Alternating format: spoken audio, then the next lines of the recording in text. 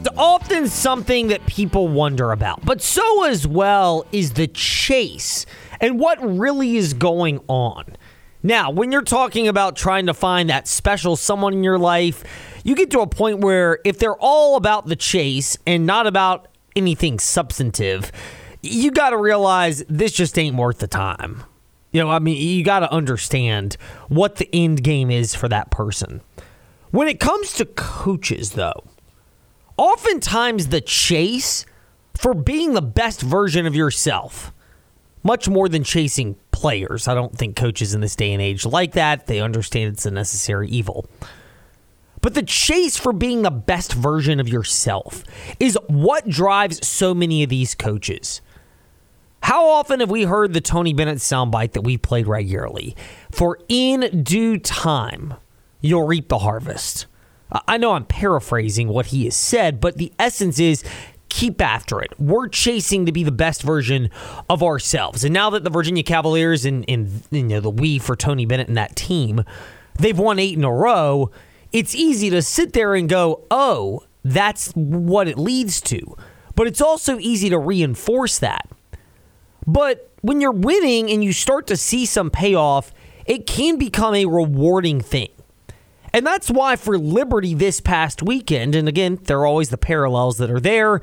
Virginia is kind of a souped-up version of what Liberty is, with all due respect to the Flames. Let's call the spade a spade. One program has made multiple second weekends of the NCAA tournament, including a trip to the Final Four, which they won with the national championship. The other, they've made it to the second round once, and that's no knock on Ritchie McKay. Plenty of other highly successful programs. Vermont's an example of it. They've made the tournament regularly. They've never made a Sweet 16. Doesn't mean they're not a good program. Not everybody is Florida Atlantic, even though it's more possible now to be that or Gonzaga or anyone else than ever before. But you start to see the win, and I do think there's power in that. Because listen back and remember what Ritchie McKay said after the Flames' 67-65 victory this past Saturday night at UTEP, when the Flames got to within a couple games of 500. They're still 3-5 in Conference USA play. It's a little bit of Murphy's Law. Like if it can go wrong, it will. And we held together. Guys made a couple of big plays. Zach Cleveland put so much pressure on the defense, and Kyle Rode is, his contribution to our program over his 5 years have been immense. And so he goes 0 for 7, 0 for 4, and 1 point. Like that's very unlike Kyle Rhodes. So given the circumstances and this box score not looking like it usually does, I thought Zach, Caden, Colin made some really big plays, and Brody made some really big plays down the stretch. Ritchie McKay, and there's been frustration, but I don't look at the way he was frustrated in that game against New Mexico State as an indictment of his interest with this particular team. I don't look at any of the losses that way. Now, we've mentioned before, and we've played the sound bites for crying out loud from Ritchie McKay, that the deficiencies on this team relative to what they're facing are obvious. They're a smaller guard lineup in a conference with bigger guards than what Liberty saw in the ASUN. Or at least big by the sense of taller and thicker. In the ASUN, you'd often get one or the other, and Liberty could compensate by being shorter, but having guys that are fairly well built and certainly very tactically gifted and very well coached and positioned. It's different in Conference USA, and Ritchie McKay and Liberty understand that. But here's the thing. The idea that McKay is burned out right now, I could be proven wrong. It would not be the first, and it certainly won't be the last if this is the case. But at the end of the year, if Ritchie McKay just said, all right, I'm done with the way college sports are going, but I don't get the impression that's the case, in part because he's at a place in Liberty which aligns with his values, and he's got an athletic director in Ian McCall and a fan base that, while I get it, on social media people are upset and frustrated, especially when Liberty loses, and all things rational happen in the world of Twitter. And by the way, we are thankful for our followers at Fastlane, Edlane, Twitter, Insta, and Facebook. But here's the way I kind of also look at this, having covered Ritchie McKay for a couple of years, been around him for a while, and listening to his tone. So Ritchie McKay met with the media today, and we discussed, among the topics, how this team has evolved now that we're essentially at the halfway point of Conference USA. Officially, they are 8 games through a 16-game CUSA slate. But they've yet to play Middle Tennessee. That's the only team they haven't played. That changes tomorrow, by the way, in our spot. Go home to Bel Air! And they've already played Jacksonville State twice. But how have the Flames evolved at the halfway juncture? This is a much more broad philosophical answer, but there are 3 parts to this. And I don't think any of them indicates that this is a coach that is disenchanted with what he has been dealt of the move from the A-Sun to Conference USA and his roster being equipped or still needing work to fully compete at that level. It would depend on how you define evolve. Because, again, if success is only related to us having more points than the other team, then we're 14-9 and 3-5. So you could speak to how we've evolved or not. Ritchie McKay. Look, he has been more than willing to acknowledge that a component of how this program is measured is the win-loss record, which is good because fans ultimately care about it. At the end of the day, you're going to be judged based on that. But he's great, Ritchie McKay is, at setting the narrative and tempering fan expectations. But the other part to this is it's not wrong. He's pleased with the way this team has evolved, I think, relative to what they have. But like what I see from our group and their commitment, their ability to navigate negative opinions or frustration or not winning, or like I love them. And I think our growth and the unity that has been created in our locker room, in our house, has been phenomenal. Navigate negative opinions. I mean, was that a shot at us here in the fast lane?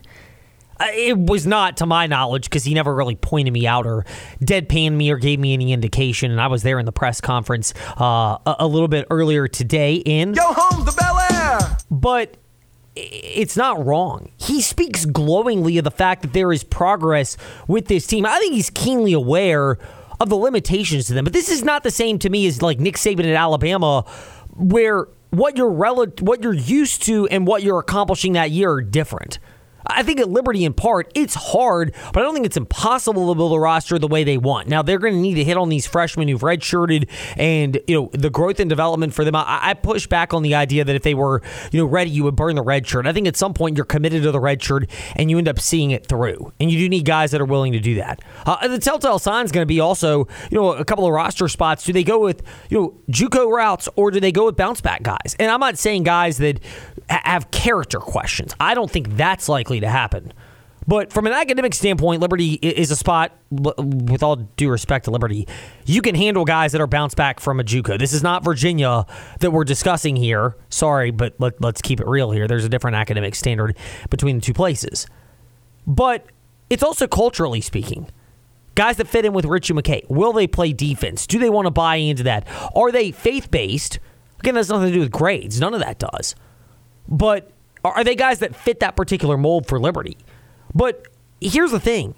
The questions of whether Ritchie McKay is fully burned out on this season, I think he answered them fairly emphatically today. Now, again, this could change if they end up losing, 5 of their next 6 games and they end up with a 5-win and whatever it is, 5-11 record in Conference USA play. But here is Ritchie McKay finishing the thought of how this team has evolved from the start of Conference USA play to what's now basically the halfway point. This is why I think as a coach, and I think every one of our coaches would say this, it's a privilege to be around our dudes. Now, we want to win the game. We run in such a way to win the prize, right? But we will not be defined by this. I've said it when we've cut nets, that this program won't just be based on the outcome of the scoreboard. I think that's a trap, especially in today's culture. But I love our group. I love our chances, and everything we want is still in front of us. So I'd say we've evolved because we are maturing, and that growth is always good for a man. Ritchie McKay. I haven't gotten the impression of being fully burned out. Frustrated, yes. Realizing that, wow, this is a lot harder to win in Conference USA than it is in the A-Sun. I think that realization it clearly hit him a while back, and now they're just dealing with it on a regular basis and dancing with the girl you got, so to speak. And you can change that at the end of the season if you're Liberty in backing out of players or adding and adjusting and tweaking your roster. And again, I don't put it past them, but if you're Ritchie McKay, I think the attitude is as good as possible. And I say that having been around coaches and seen coaches where you kind of wonder what the level of burnout really is and how they're going to handle when things are not going well relative to what they're used to with success. Kind of saw that with Bronco Mendenhall at Virginia. I'm not going to throw Tony Elliott into that because he's young and he's only in year 2. I've got my doubts he's the right guy for the job. But we've seen this in other spots where you sense the level of disenchantment from a coach in a particular situation, and they're almost fighting to just get to the end of the year where they can ride off into the sunset. That never has struck me as where Ritchie McKay is right now. As long as he's given the leash to win the way he wants to at Liberty, I do think, by and large, he's willing to go about it that way. Pivoting away, though, from Liberty to something else that's worth discussing, and we're not going to get into great depth in NASCAR this week here in the Fast Lane. That will happen next week, heading into Daytona Speed Weeks and a chance to make our season-long prognostications. Woo-woo! As well as... Spoiler alert, his will feature a lot of Ty Gibbs. Oh, we will cover that next week in the Fast Lane, Trey. But they got to this point with the Clash where they had to race it on Saturday. It drew 1.5 million viewers. It was substantially down from the first iteration 2 years ago in LA and even the second iteration last year. But I think it's, again, we said this yesterday, and of course, if you want to go back because we keep receipts. And guess what? We keep receipts. At Fast Lane, Ed Lane, where you listen to podcasts. But I was very pleased if I'm NASCAR with getting to this point of just doing the race when you did. Because of everything that unfolded and the difficulty of pulling it off at all. And pulling it off on a Saturday versus not at all, it looks better to have pivoted in a world where NASCAR previously would have tried to somehow buck Mother Nature because we're going to stand our ground. Yeah, good luck with that. The weather really doesn't care. NASCAR didn't do that. And it means more when you're willing to criticize the sport, as this guy has often done. Denny Hamlin, regularly speaking, but very praiseworthy of NASCAR, and honestly, for a guy that's kind of a negative Nancy at times, and certainly finds fault with NASCAR, he struggled to find any fault with how they handled the Clash. I think we should consider tonight a success, only because if it didn't happen tonight, it was not. I just don't think it was going to happen at all. And so while there would be some people that are upset about not being able to use their ticket for tomorrow, they weren't going to use it Monday either. So, and then Tuesday, I'm not sure was an option. It just was. This thing was just going to snowball into a really straining the teams, all the people here at the Coliseum to have to get this thing converted back over. Tonight was the only option to get this thing in, and I'm really happy that NASCAR, made unprecedented changes to make sure that the fans at least saw a race. That was Denny Hamlin speaking after the race. I know it's easy to sit there and go, well, he's very praiseworthy of NASCAR. He's towing the company line. Trey, you discussed this ad nauseum on the Front Stretch Happy Hour podcast, and starts next week. It does. I can't wait for it to drop. Along with, yes, I'll be honest, I'm excited for Bringing the Heat with Brian Nolan as well. It's got a special place in my heart. We're cooking. Defining the phrase special is not something we're going to do today in the Fast Lane. But for Denny Hamlin, this is a guy that's critical of NASCAR regularly. So when he's that effusive in his praise, Trey, it does carry more weight. And I struggle to disagree with him that for NASCAR, you were going to either push it back a couple of days or you just were going to grab it while you could. And Saturday night with college basketball as your competition, but after the Carolina Duke game, which you heard, of course, on the CBS Sports Radio Lynchburg app, after that, you had a chance to salvage it. And 1.5 million viewers on 4 hours' notice on a secondary TV channel. This was not Big Fox. This was FS1. It's as much of a salvage as you could get for NASCAR. And maybe not the best scenario, but it was the best case scenario given all the circumstances. It just turned out to be the only choice. You're working in a lot of constraints, and it's just it ended up being like, go look. Again, I said this yesterday. Like they had historic rainfall over the last 3 days. So like there are certain personnel that need to be at these type of events that weren't going to be at this type of event if you didn't do it on Saturday because the resources had to be given to somewhere else. This was the only choice, and they made the right one. They did. They deserve all the praise and credit in the world, NASCAR does, for exactly how they went about handling this. By the way, there are a lot of other NASCAR nuggets and storylines that we'll get to within the next week, but probably next week when you talk about catching you up on drivers that have switched teams within the last few months, because there's been a number of those, plus other developments that we'll get to later. But the development that's positive for you is the fact that you can still save on the best meal you could imagine for this Valentine's Day at InsaneRadioDeals.com. Yamada Japanese Barbecue. They have got a wonderful experience. Authentic Japanese yakiniku. It's the way the meat is prepared. You can do a hibachi style meal. You can do the fancy sushi. You know, me being kind of a bougie guy that I am, that's the route that I would go. But whatever you prefer. Yamada Japanese Barbecue, and the gift cards are back for you at InsaneRadioDeals.com. Now, other topics to address right now before we delve deeper into the Super Bowl. 5:40 today, Bryant McFadden, friend of ours from CBS Sports, and Ben Cates of NewsAdvance.com on high school sports. That's coming up soon, but right now, other topics in the Fast Five at 5-ish. It's time for the Fast Five at 5-ish. 5 fast-paced, quick-witted things you need to know right now. Number 5. Everybody thought this would be the end result, and it is official. That is Nick Saban to ESPN as an analyst, mostly on College Game Day, but I'm most excited because he's going to be on the NFL Draft. He'll probably be on the game day one of the NFL Draft that's on ABC. Probably, but he'll provide some level of insight and analysis that you wouldn't normally get from just regular college football commentators.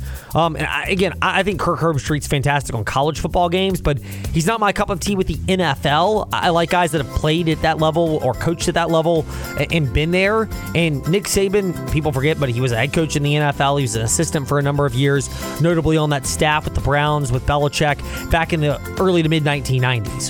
But for Nick Saban, if you followed what he does, he documents the game extremely well and makes it compelling. He, more than anybody, would be the type of guy that would give me much more of a noteworthy reason to tune into game day, which I don't do with kids now and too much going on the schedule to make that a priority, especially when you're at a lot of games as we do for the fast lane. But Nick Saban is the type of guy that would make me actually go, wow, I really want to hear what he has to say, because the insight and analysis and authentic feedback is just that good. Speaking of the SEC, by the way. Number 4. According to Sports Business Journal, SEC officials have joined the Big Ten officials, who have come out and said, quote, you can wait for the courts to decide things, or you can have the courage to chart your own course. The Big Ten source, by the way, continued, there's no nefarious intent here, our partnership with the SEC. This is an honest effort to solve the issues we are facing. Define nefarious. If by nefarious we mean doing what we think is best for the overall brand and game of college football, that's garbage. Because we all know that the Big Ten and everyone else, the SEC, are operating within their selfish interests. They just happen to have the most power. The Big Ten and the SEC do. They have lots of power, as our friend Melissa McCarthy reminded us on that infamous Saturday Night Live skit. But if you're talking about actually harmful, I've said it plenty of times. I don't like the fact that you've got these conferences that are going to freeze everyone out and chart their own path. But considering the NCAA has never wanted to take a leadership role, I at least admire somebody for doing something about this, as opposed to just sitting around and waiting for things to happen. Number 3. The Virginia Tech Hokies announced contract extensions for every on-field assistant coach, with the coordinators being locked in through 2027 and others through 2026. So change is inevitable and will come. Whether they have a great year this coming year and guys get plucked away for bigger opportunities, or they regress a little bit and there's the desire to make changes in Blacksburg. But this is the type of move which shows, again, you're financially invested in the success of your program. You factor that in with the NIL money that the Hokies have allocated to players in the transfer portal and locking up all of their key contributors recently, and that is a real positive for Virginia Tech. It just continues an offseason filled with lots of optimism. Number 2. Speaking of optimism, the Liberty Flames adding a transfer, former Louisville, and before that Dartmouth, offensive lineman John Paul Flores. 1 year of eligibility remaining. Size is the big component. This dude's big. 6'4", 308 pounds for Liberty. He's got pretty good athleticism. Injuries at times have been an issue, but he's a guy who played for Virginia, as we all remember, recently, starting 6 games there. You could question the quality of coaching he got in 2022, but Boston College had a pretty good offensive line last year, and he's a guy that has also played very well when he was with Dartmouth in the Ivy League. For Liberty, it adds depth at a position, especially with Xavier Gadlin off to the NFL, where they need guys to compete for spots for Liberty. This is a guy with some potential for Liberty, and you're going to have to take flyers on these guys, but you also have to trust you have the staff to develop them, which on Liberty, I would be optimistic that they do. And number 1 on the Fast 5 at 5-ish. Short-term pain for long-term gain. That temporary restraining order sought by the Attorney Generals of Tennessee and Virginia's Jason Miyares have been denied by a judge in the Eastern District Court of Tennessee, ruling, and here's where it gets funny, quote, considering the evidence currently before the court, plaintiffs are likely to succeed on the merits of their claim under the Sherman Act, end quote. It's almost like they just said, we don't want to deal with this, so we're going to keep passing this off knowing where this is going to end up going. So the NCAA gets to rack up some more billable hours for some lawyers somewhere. They get to continue to pretend like they're doing something, even though we know how this is going to end. And the court's basically saying, yeah, that's how this is going to end, with another defeat at the hands of the NCAA. And there is your Fast 5 at 5-ish. When we return in the fast lane, not much defeat. Lots of winning is what we were recognized with down in Alta Vista this past weekend. Somebody who was there covering it for newsadvance.com, Ben Cates, steps into the fast lane next on the CBS Sports Radio Lynchburg app.